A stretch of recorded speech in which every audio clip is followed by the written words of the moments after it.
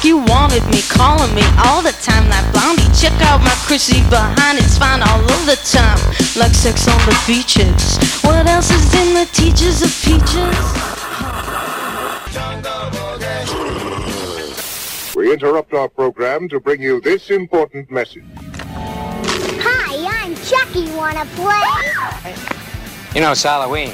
I guess everyone's entitled to one good scare. Be afraid. No. Be afraid. Be very afraid. Ghouls and gore.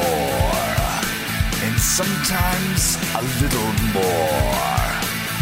My Bloody Podcast. Hello, everyone. Welcome to the interview show, part of My Bloody Podcast. I'm so excited to be here today, here in this lock-in, this lockdown. I'm Brian Kluger, and I am joined by the man who I want to walk in life in this hazmat suit with, Mark Chaffardini. How you doing, Big Shoots? Oh, not so bad. And you?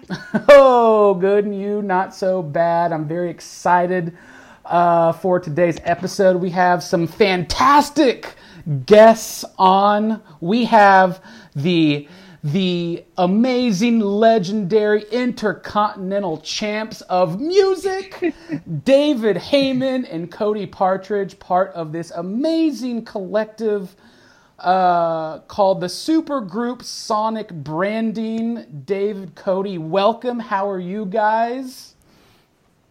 Doing well. Thank you. I like the IC reference. It means we're the workers, right? We're the real workhorses. You're the workhorses. You're moving your way up. I like it. We keep things afloat. yes, you do. And I just, living in these like very Twilight Zone-esque times that we're living in, I just want to ask, like, how are you guys doing in all of this? How are y'all? I'm good. Dave? I don't know yet. That's still to be determined. I wake up one way and then I go to sleep in a pool of fear and pee as usual. And you guys are both in Canada, right? Yes. All right, and we are down in Dallas, Texas, so we are both living in this locked-in world. But yes, will you first off? So Texas is on lockdown right now? Oh yeah, well, especially in Dallas, it is. I mean, in the Dallas area, no restaurants or bars or clubs or theaters are open. Parks are basically closed. It's pretty interesting here. It's like rush hours about like 5:30, and earlier on in the week I was out on the highway and it's just like there's like 4 cars on the highway at rush hour. It was like a ghost town and surreal. Wow. It's just wild. It's like that up here. It's like that up there where you guys are? What part of Canada are you guys in? We're in Ontario, which is, everyone says they're from Toronto when they're from Ontario somewhere. Cody and I both live outside of Toronto and in like small towns. There's a lot of little small towns outside of the big city. We like to not be there as much as possible. Yes. All right. In general. So, I second. Good. Yeah. I'm not complaining in that respect. Keep me out of the city. I'm okay with that. There you go. So I mentioned earlier that y'all are part of this really cool collective, or I don't even know if I'm saying that right, but it's called Supergroup Sonic Branding. And from what I know about this, it's like it's a group of people who are like the Sherpas. You lead us into the music, film, and television world. Can you elaborate on the Supergroup Sonic Branding and what they do? I love that. We're the Sonic Sherpas taking you up the mountain, right? That is. We'll give Scotty credit where credit's due. That's his line that he came up with for sure. It's truly that. I mean, it's a mountain for a lot of filmmakers to be able to acquire rights for intellectual property for songs and stuff that they love that's, hits the nostalgic core with their audience, things that probably inspired them to write their scripts in the first place. And we're able to make that happen. That mystery of how they're going to get to the estate or the artist and get them to agree to their budget, who are involved in, each intellectual property piece. I mean, it's all mystery to most producers and most directors for sure. So we like to think ourselves truly as like the Sherpas that will take you up that mountain, guide you the way. We'll show you some dangerous routes. We'll show you some easy ways to go, but ultimately we'll get you to the top and we'll all kind of crack a beer. I've got my Lone Star 16 ounce right here with me. So I cracked open this beer with y'all. Nice. Shouts to Lone Star. Yeah. Survive on stuff at South by. Yes. And so knowing that, where did it all begin with each of you in the music world? Where did you know? Where did it all begin for you guys? Was it like where you were little, you heard this song on the radio, or did you played this certain instrument and you're like, oh, this movie had this really cool song in it? Where did it all begin? Cody? The OC. That's it. That's what started it all for me. I was watching the very first episode of the OC. It ends with a Joseph Arthur track, and I was hooked. I was like, how do they do that? Who does that? I want to do that. Let's figure it out. And from there, I just kind of went to a music business program in college, and then just kind of grinded until I met David. And then he gave me a shot, and we've been working together ever since, basically. How'd y'all meet? Basically, at the time, I was working at the CMRRA, which is similar to the Harry Fox organization, I guess, in the States. And I was hating it. It was just data entry position. And so I did it old school, and I called up every supervisor in the city and went and met for lunch. I showed up. Dave gave me an opportunity to meet with him and grab a lunch and discuss. He was working on a side project at the time, actually. That he was looking for people to get into music and that kind of thing. And I showed up in a full 3-piece suit, and still to this day does he rib me for it and rip on me for wearing the suit to the first meeting with him. But it seemed to work because I ended up getting an internship with him, and then things progressed from there. He left the job he was at, started what was Supersonic, hired me aboard, and then it progressed into what's now Supergroup. So that's a great story. Hopefully there's a picture of this 3-piece suit. I don't know if we got a picture that day, but like I said, I hear about it enough that I feel like I'm still wearing it. So did y'all immediately like each other and work together really well? I don't know. He's hard to read, so. No, I not like Cody. I still actually don't really like Cody. I'm the dream crusher of the office, so that's why. Yeah, no, he's a jerk. You take away all the fun. Well, he's a nice enough guy. It's just I don't know. Some people, when you ask them if something's public domain and you want it to be free in your movie, he's the guy that's going to break your heart. He always tells me that Warner Chappell is involved with every single song that I pick, and they're the worst to deal with. So I shouldn't put that out there, but I did. But Cody's a heartbreaker. He gives me the hard, cold facts when I'm excited about a song. So I really dislike Cody, actually. We're in therapy. We're working on it, Not anymore. Not true. Not now. Distancing. Yeah, we are not in therapy anymore. So we're actually in a recession right now with our progress, but we'll get back on the horse. We will get back. I do love Cody. I love him. I mean, my company really is truly, Cody's the backbone of this company and the heart of this company. We're unpretentious. We expect people to follow their heart. And the one thing that hit me about Cody in a sea of, people trying to impress me with, obviously what they're wearing and what they listen to and all that shit.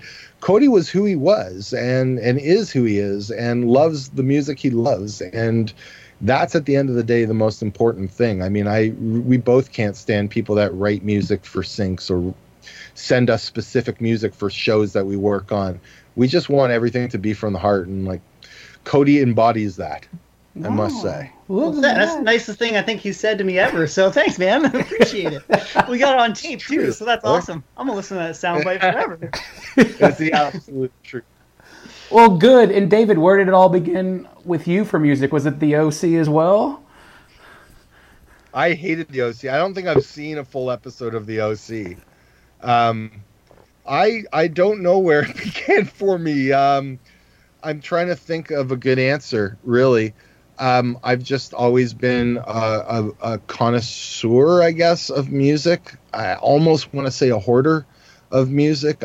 My father was a vinyl collector, and then when CDs came around, he was enamored with those plastic beasts, and we had drawers and drawers of them. So curiosity got to me, so much so that I never picked up an instrument. Why bother? Everyone else sounds great, So I was more of a dancer, and really followed my heart as a dancer, really, and then got a scholarship.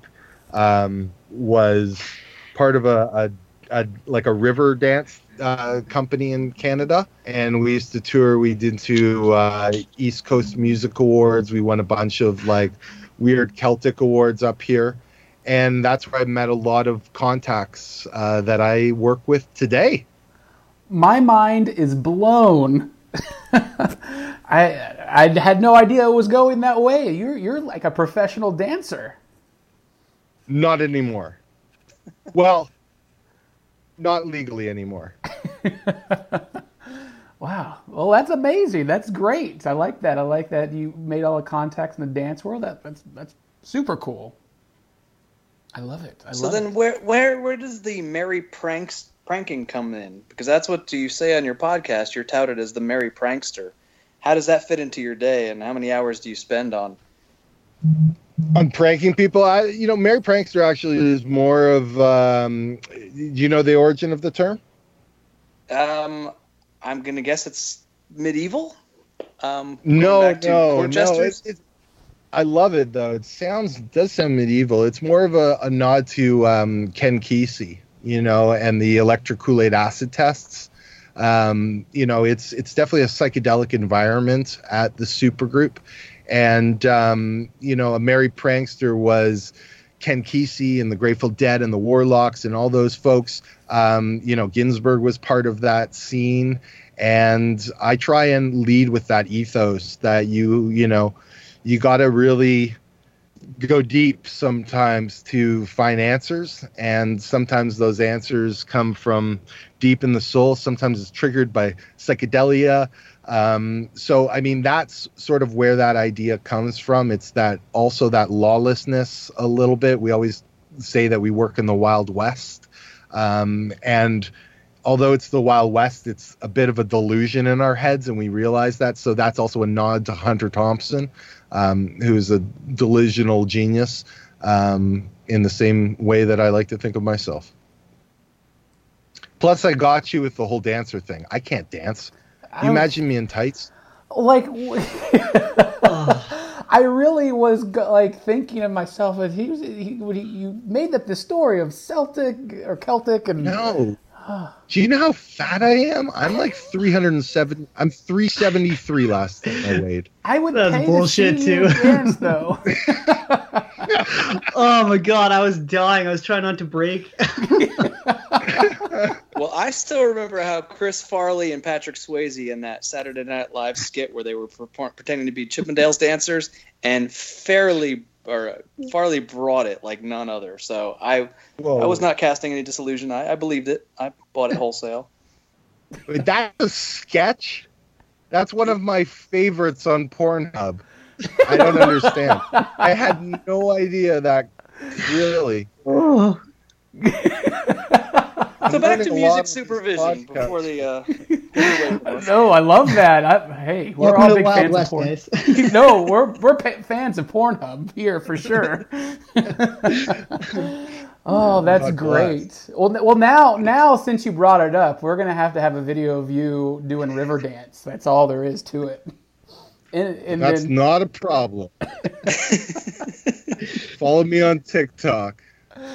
Oh my goodness. So what was your first foray into film and television with the Supersonic or Supergroup Sonic branding? So mine was film school, doing it myself, truly. I always, again, I'm just actually not truly talented. That's not a joke. I don't have talent, and I see it in other people, and I adore it. I'm a magnet to it.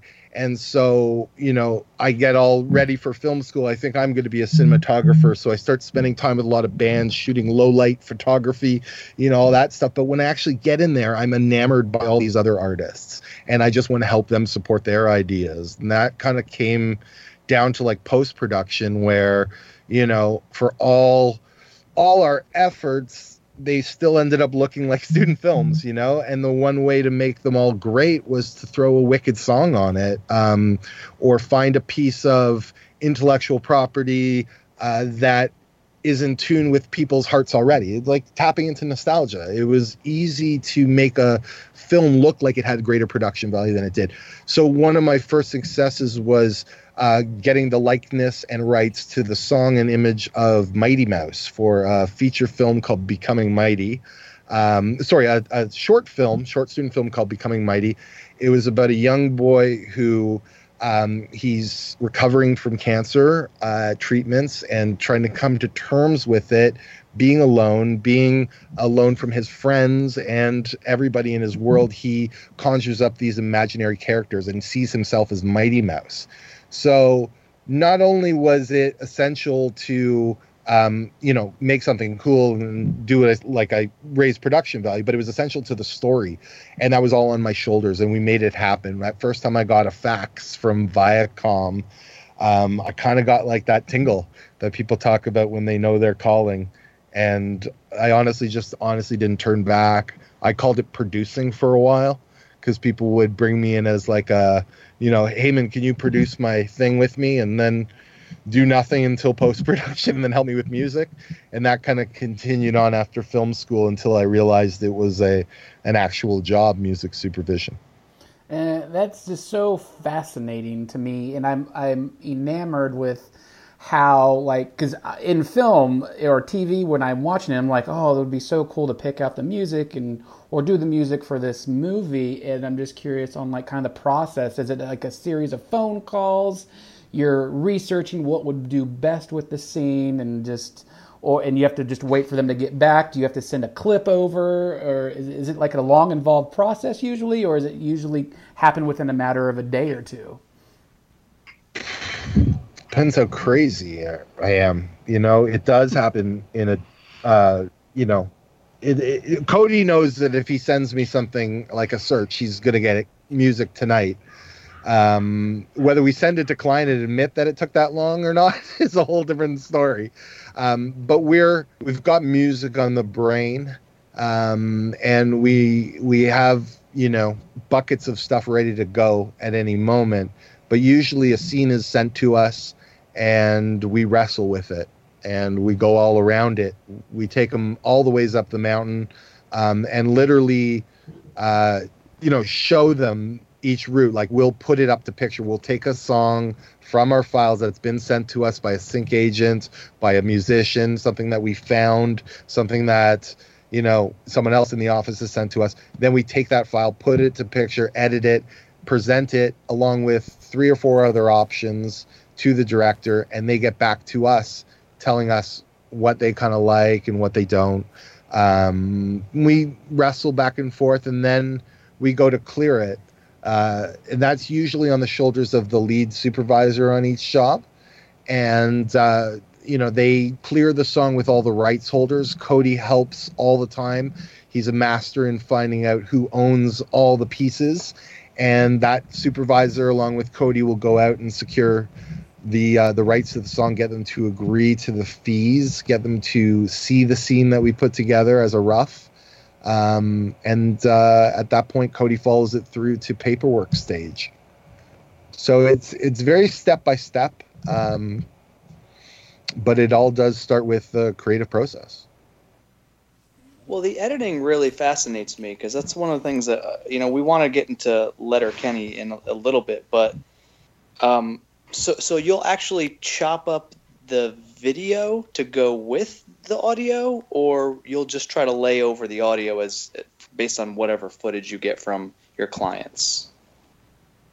No, if it's boring or not, the industry standard is we ask for composer's version, which is all of the music panned onto one side, which includes the score and the temp music. So they may have put in, a Radiohead song or a Billie Eilish song that they can't afford. And they'll give us the reference based on the movements, the way it moves in the scene. And on the other side of the track, the channel of the audio track is the dialogue and the special effects and the ambient sounds. And so what we'll do is we'll take that pan and steal it and then put it back into the center, so we have a version that has no music, use their music as a guide, and then lay in our stuff and edit the tracks to fit that moment. And you're talking about milliseconds here, right? I mean, there's one of my favorite scenes is in season 7, and it's where Shoresy hits one of the players with a hockey stick, and it's like the beats of the song are timed to each of these cuts and scenes in the shot. So that's kudos to that's the editor. So you know what? It's different for every show. On a show like Letterkenny, we batch them up with music that, Scotty, myself, Cody, Kaya, at the beginning days of it, we had this guy, Sean Hamilton. We would all pitch stuff to kind of get into Jared Kesso's iPod at the time, now his phone. And so he would fall in love with it. He would tell the editor, I need this for this scene. And the editor would masterly put it. So it's some shows where we have to be extremely proactive, and there's other shows where we arm them with stuff beforehand, and then they go forth with confidence, knowing they can use what they have. Gotcha. And that's how Letterkenny operates. So that's, your props to the editors on that stuff for sure. And how did you both and Scotty come aboard Letterkenny? How was that meeting with Jared, and how did it all come to be? Because Canada had Letterkenny for a while. I was fortunate enough to have be at the U.S. premiere of Letterkenny a few years ago, cool. And just tried to like hell to get everybody to watch it, and then Hulu picked it up.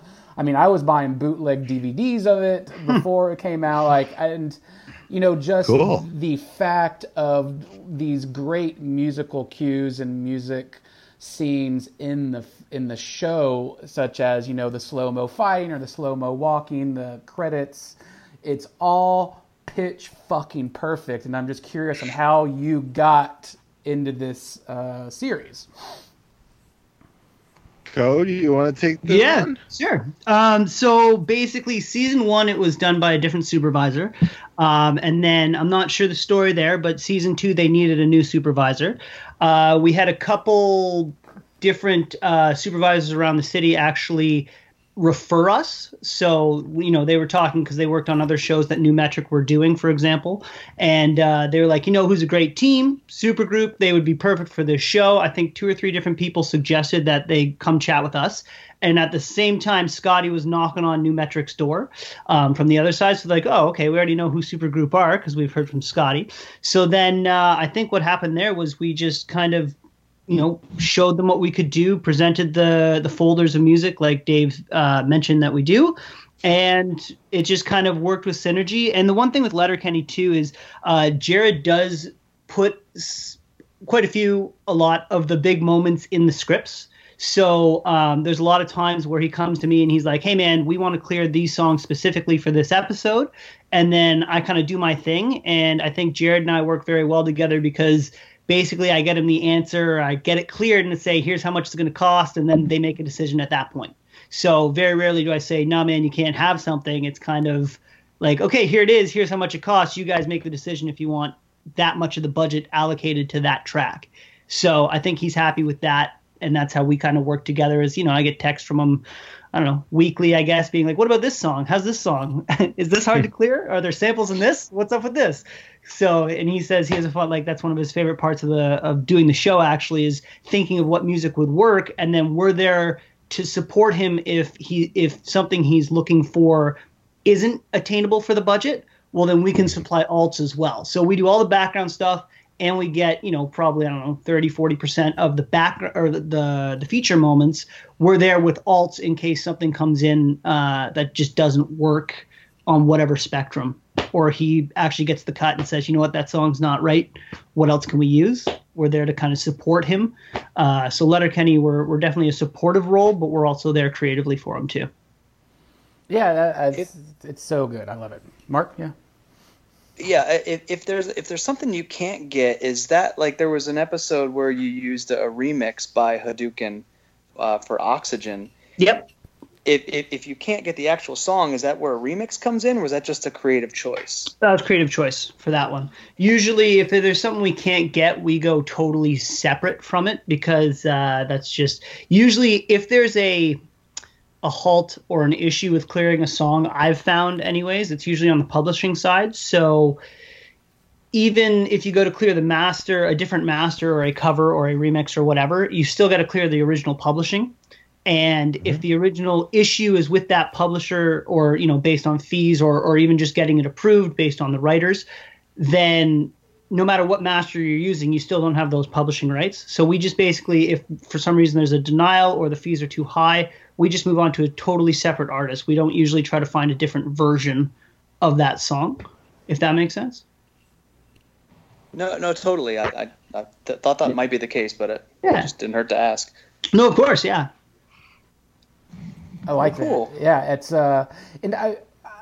when you're choosing music for Letterkenny or for something like Schitt's Creek, do you guys are in the mindset if you are in that creative role in the mind of the show creators or the actors or the writers, or do you go your own way with it? We're definitely trying to service the vision of the directors.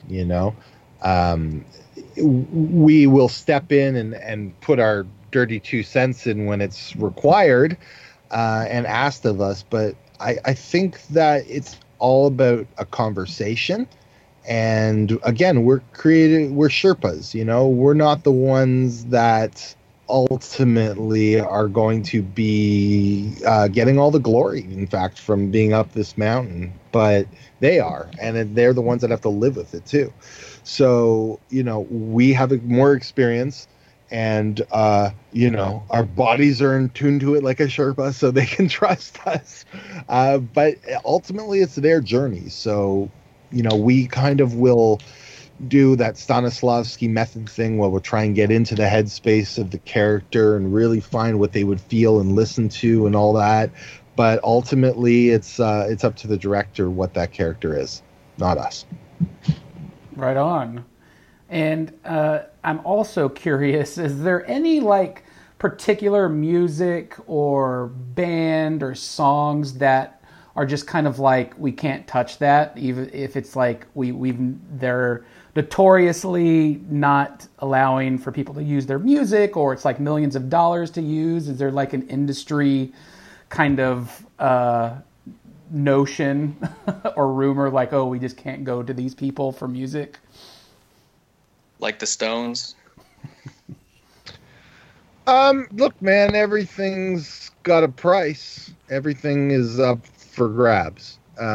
We in our office make it's very important for us to protect our clients, not only give them necessarily what works always musically for the scene.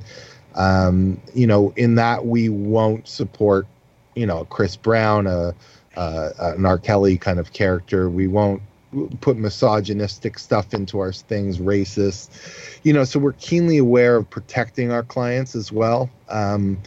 That kind of stuff we won't stand for. But as far as music itself, everything is for sale, my friends. Yeah. Oh. that's good to know. You know, on a technical level, you guys are artists, even though, like you said, David, you're using somebody else's material. What type of technical jargon do you guys throw around? What is specific to your industry, and what kind of shorthand do you, Cody, and Scotty have on any given day? Cody, you want to take that? Sure.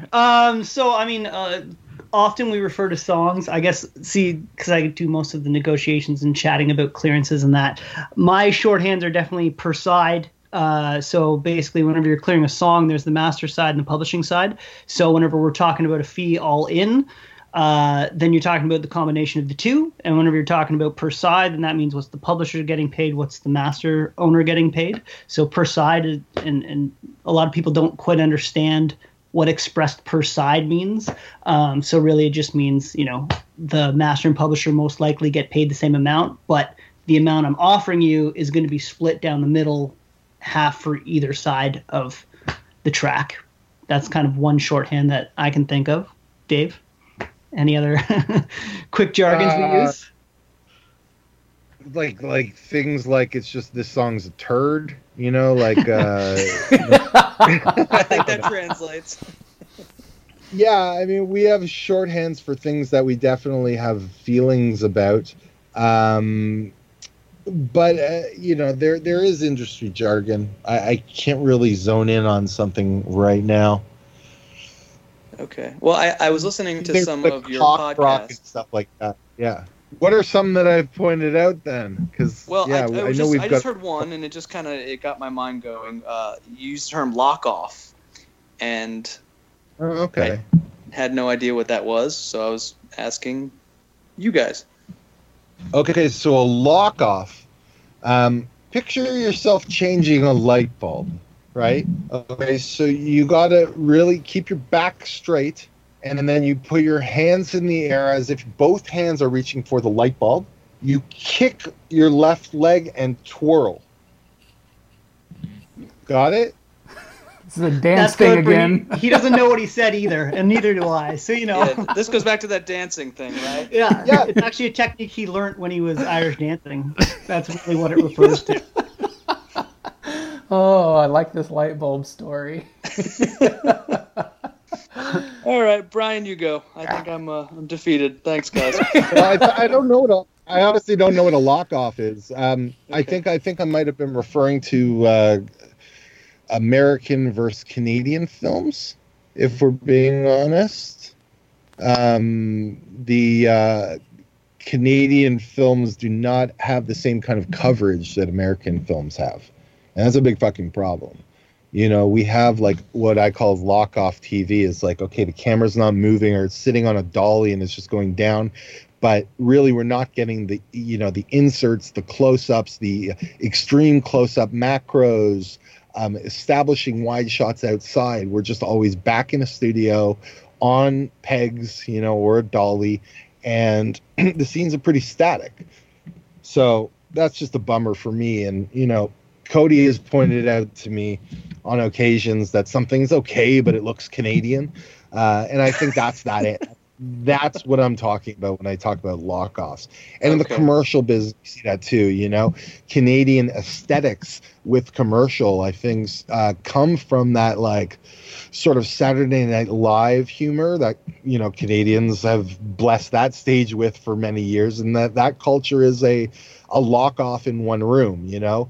And the action happens without the camera following it, you know. It's almost like a stage frame. And most of our advertising is like that. When I see that, immediately I know their budget's not going to be healthy, you know? So it's not like an American Adidas ad that's following on the back of a skateboard as a leg kicks, and then the asphalt, and then a close-up of a tear coming down a young girl's eye as she, like, can't play sports, and from afar, you know, a ball gets kicked right into the camera. I mean, that's the stuff we long for. So when I'm talking about a lock-off, it's like this whole lock-off culture of just safe, boring filmmaking. That sounds depressing. I lament for you and your countrymen, but Hey, no, but it's not because of poor directing or craftspeople. It's absolutely because of the budget. It's because we don't have the time or the funding to properly have enough time to shoot those scenes. We have to shoot in double the amount of time. We have to, hustle twice as hard on the locations because we don't have time in those locations. It all comes down to money, It's not as it's not craftspeople, because clearly you're seeing when Canadian craftspeople are able to do their things, they're winning awards. They're starting movements like Letterkenny. It's more about that. Interesting. So with global pandemic notwithstanding, so your day-to-day, your 9 to 5, whether that's 9 p.m. to 5 a.m. like a music artist would be, what do you hit the streets? Do you email people? How do you get in touch with bands, or how do you find out about things? Oh, I mean, really, it's just exploration daily. It's just keeping your ears open to everything going on. Early days, I suppose it was the blogosphere ruled the day, and I wasn't joking about being a hoarder. It's truly part of my personality. So I used to download tons and tons of MP3s from blog sites, and those are sadly gone. We do track stuff on Spotify and whatnot, but in order to pitch it, we need it in our iTunes. So we're going through samplers that people send us, but we're also, we're culture, we're just all over everything on social media. We know who's hot. We're watching all of the news shows and news blogs and, everything that everybody else is watching. So, yeah, there's no real mystery, but I do long for the old blog days. All right, I like that. And is when you're choosing music or helping your clients get the right sound and feel, do you find yourselves ever mentioning your favorites or something you just heard, or just always going back to the old faithfuls, the old familiar sounds that you grew up with? Nobody likes boy bands or pop punks, so I'm out. And that's legit.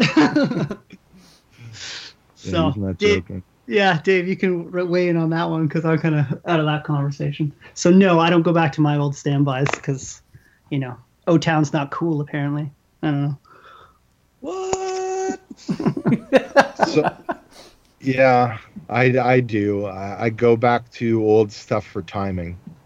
I have a few songs that I adore timing wise, and I'll lay them into a scene just as my own reference. Oh. Is that what you kind of mean?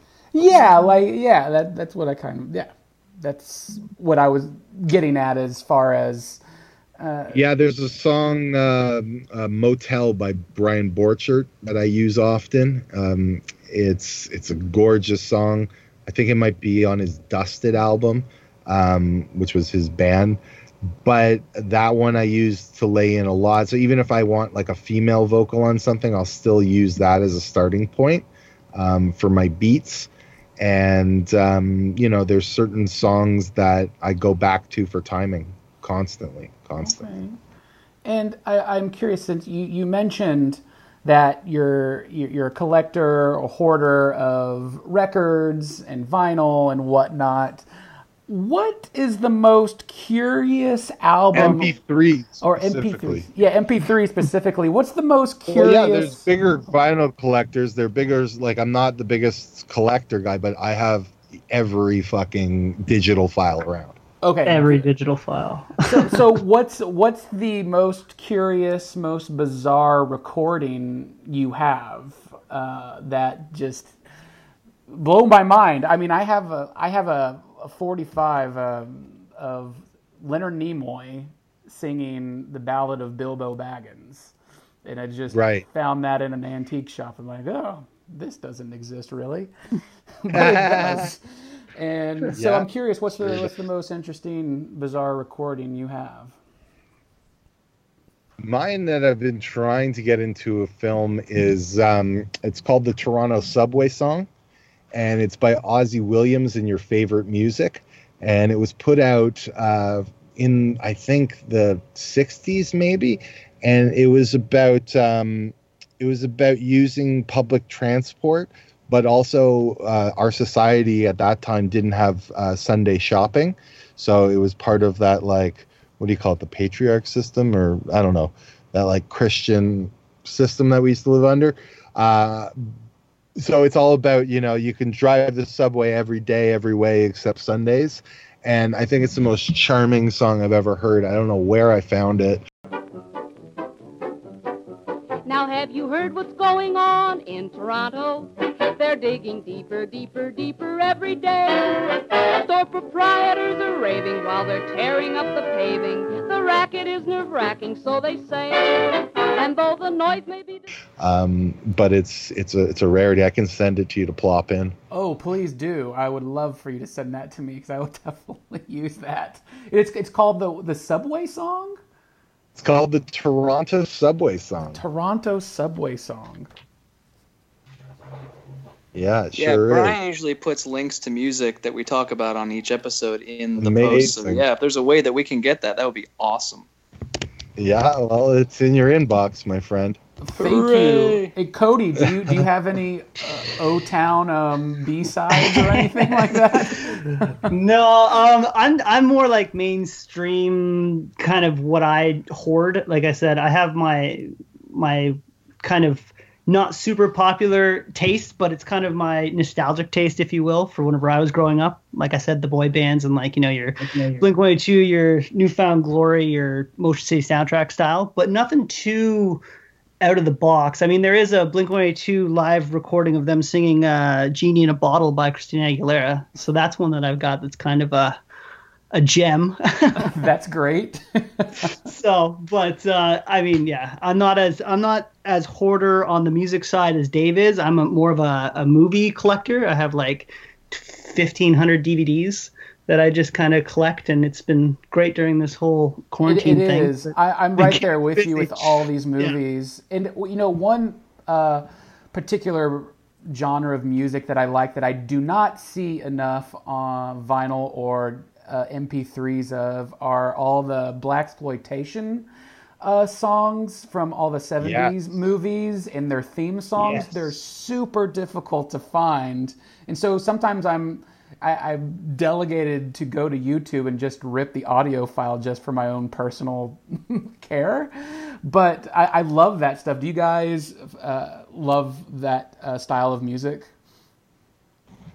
I adore it. I don't know, again, it's a weird thing. It's one of my songs that I wish I could play, some Marlena Shaw, Liberation Conversation.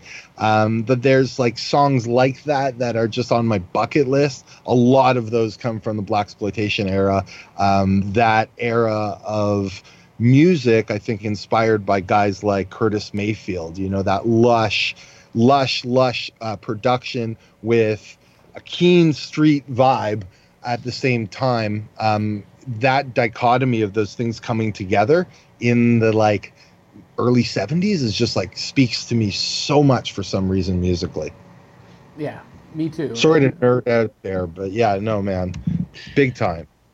That is really cool. I like that aspect that you guys like that. And I was reading, it looked like that there might be some good hip hop or rap in an upcoming season of Letterkenny. Is that true, or is that? There's some original stuff that they were writing that we ended up doing all the production for. Scotty did the production for, so Jared wrote a rap. Not sure exactly how it's being used, but we had the rap. It was pretty good, and then they wanted some beat behind it, so we have an original being created.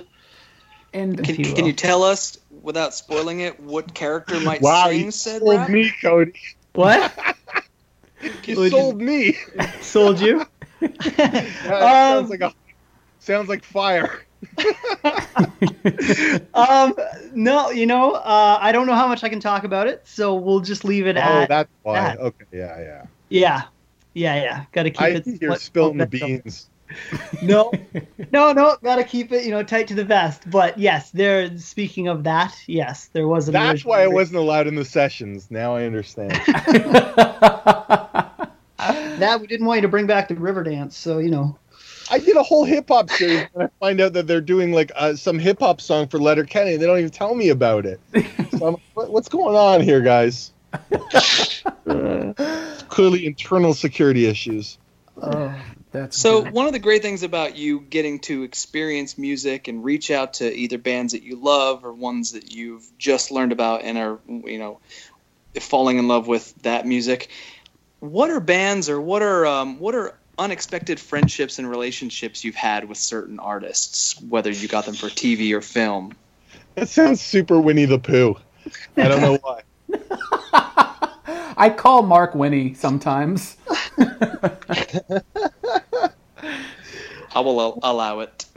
I don't know. All I can say is I know on my podcasts and such that possibly, and I'm aware that sometimes that when I pour my love out for artists, and I say big love all the time, that it is hyperbolic and that it's not true.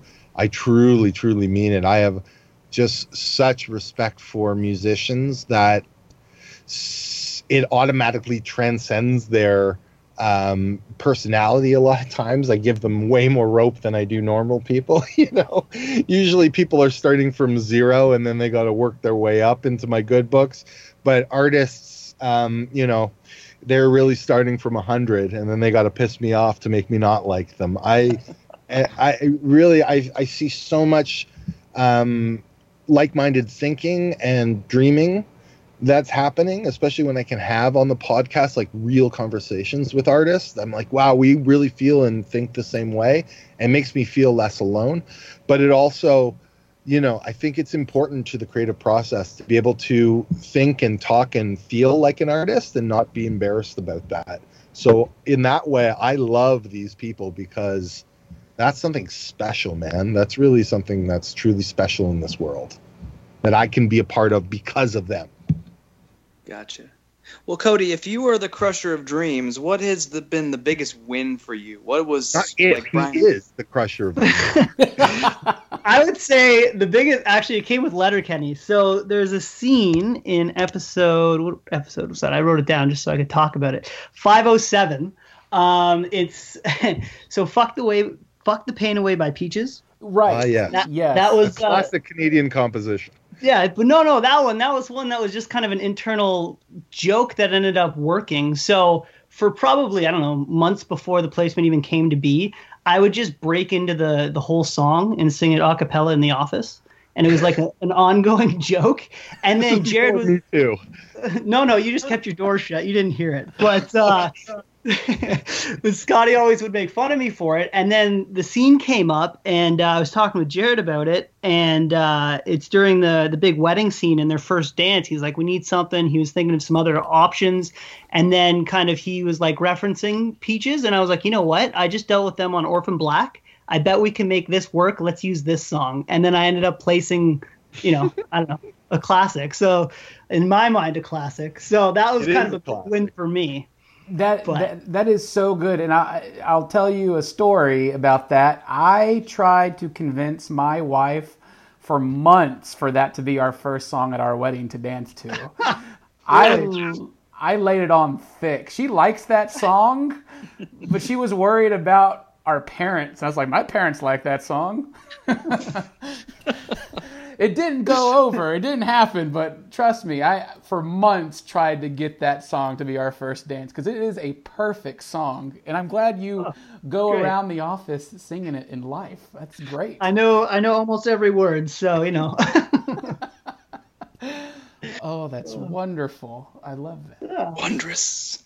So that was one that we made work. So good deal. And do y'all remember, since you're in this music industry, you love bands and musicians, what was your first concert you went to, and what's your most thrilling musical experience or thrilling music experience? Dave, you want to go first? Oh man, I mean, I think I was one of those hippie babies, so I don't know if that counts. But I went to see Lighthouse as a baby. I think that was on record my first concert, which I thought it was embarrassing my whole life. And to me now, I wear it like a badge of honor.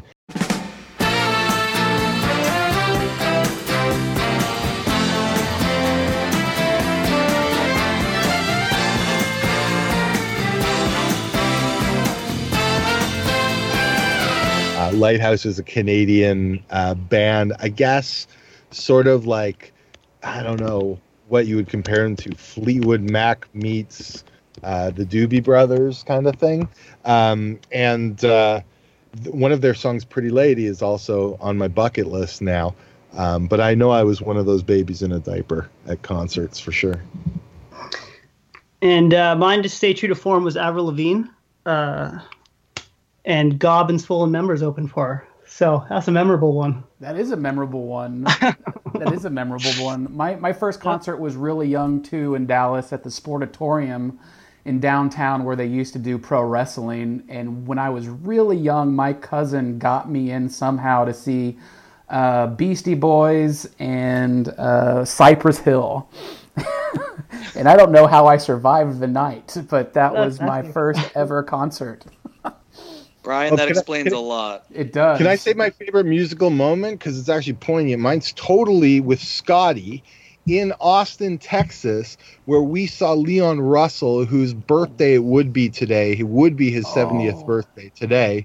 But seeing in Texas the fucking god, Leon Russell, unannounced in a bar with like 200 people just smoking. That was absolutely where God touched me. Oh, that is an amazing story. And I'm a huge fan of Leon Russell. He's worked with literally everybody. And just to see him in Austin, Texas in an intimate setting, unannounced, that I mean, you said it. That is a once-in-a-lifetime experience. I'm sure you remember pretty much everything, the smells, the sights, what you were drinking.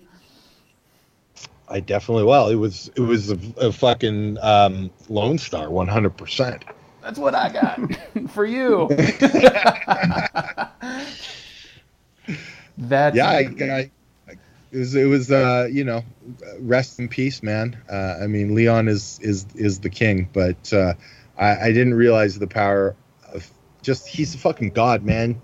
You just see the man on stage, just white hair, flowing white suit, hardly moving his body, just like kind of belting like you've never heard anybody belt before. He's next level, man, and only next level stuff happens in Austin, Texas. You are very right about that. Cody, what was your most thrilling musical experience? That's a good question. I don't know. I've been to, the whole college years were kind of a blur because I think I went to like 300 concerts or something like that. I've got a lot of good memories. I don't know if I could just pinpoint to one. All right. I don't know. Yeah. I like it.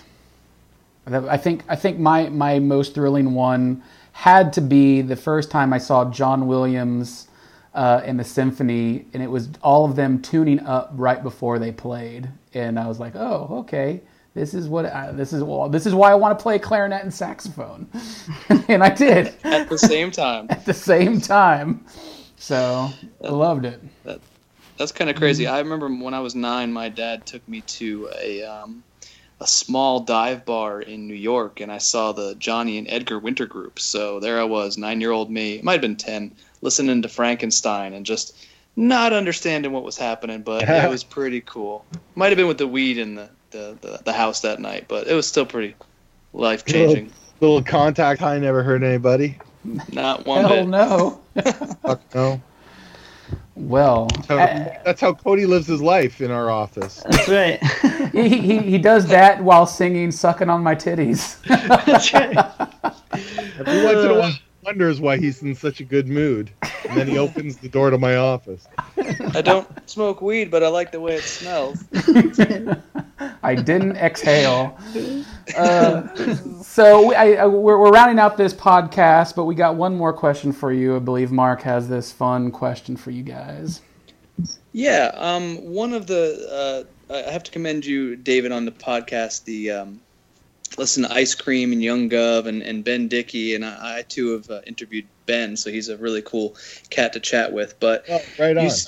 You dropped this one notion about music, and you said, "I wish I could live in a song." So, and that got my head churning. So I don't want to put you guys on the spot, but hey, you're on the spot. What song would you want to live in and just never leave?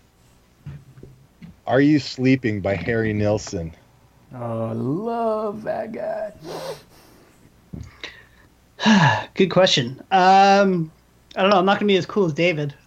Let's just. That's not cool. That's from a kid's show, man. That's from the point. That goes back to, like, you know, your first concert. These things are important questions because when you're young, that's when everything matters, man. And I'm 40-something years old. I still go back to that song, you know, all the time when I'm just feeling it. Like, I just want to live in that song. That's super cool. Well, it's not cool, Cody. It's not cool.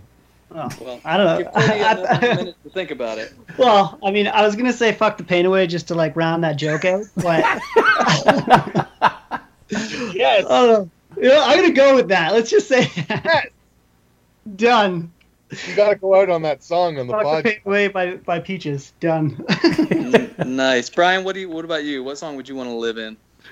You know, it's an interesting question because my two favorite artists of all time, or three favorite, are Frank Zappa, Tom Waits, and Michael Jackson.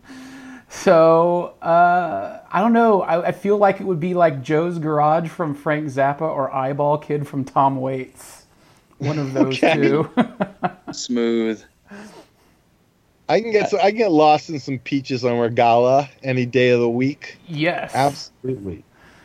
Well, I've always been a fan of No Excuses by Alice in Chains. There's just something about the drums and that song that you kind of just don't want it to end. And like if you were going to take a road trip and you had infinite gas and you played that song on repeat, that's just sort of what I imagine that song to be. Or we could all say, I like Big Butts by Sir Mix-a-Lot. There you go. It's a great song. I cry every time. The man doesn't fib. Or maybe I'm paraphrasing. Oh, it's good stuff. But yeah, thank you, David. Thank you, Cody, for coming on our show. We're on Spotify, iTunes, iHeartRadio. David, Cody, I know you're all over Pornhub. What are your screen names for Pornhub so we can look you up? Mine's at Cody Partridge 89.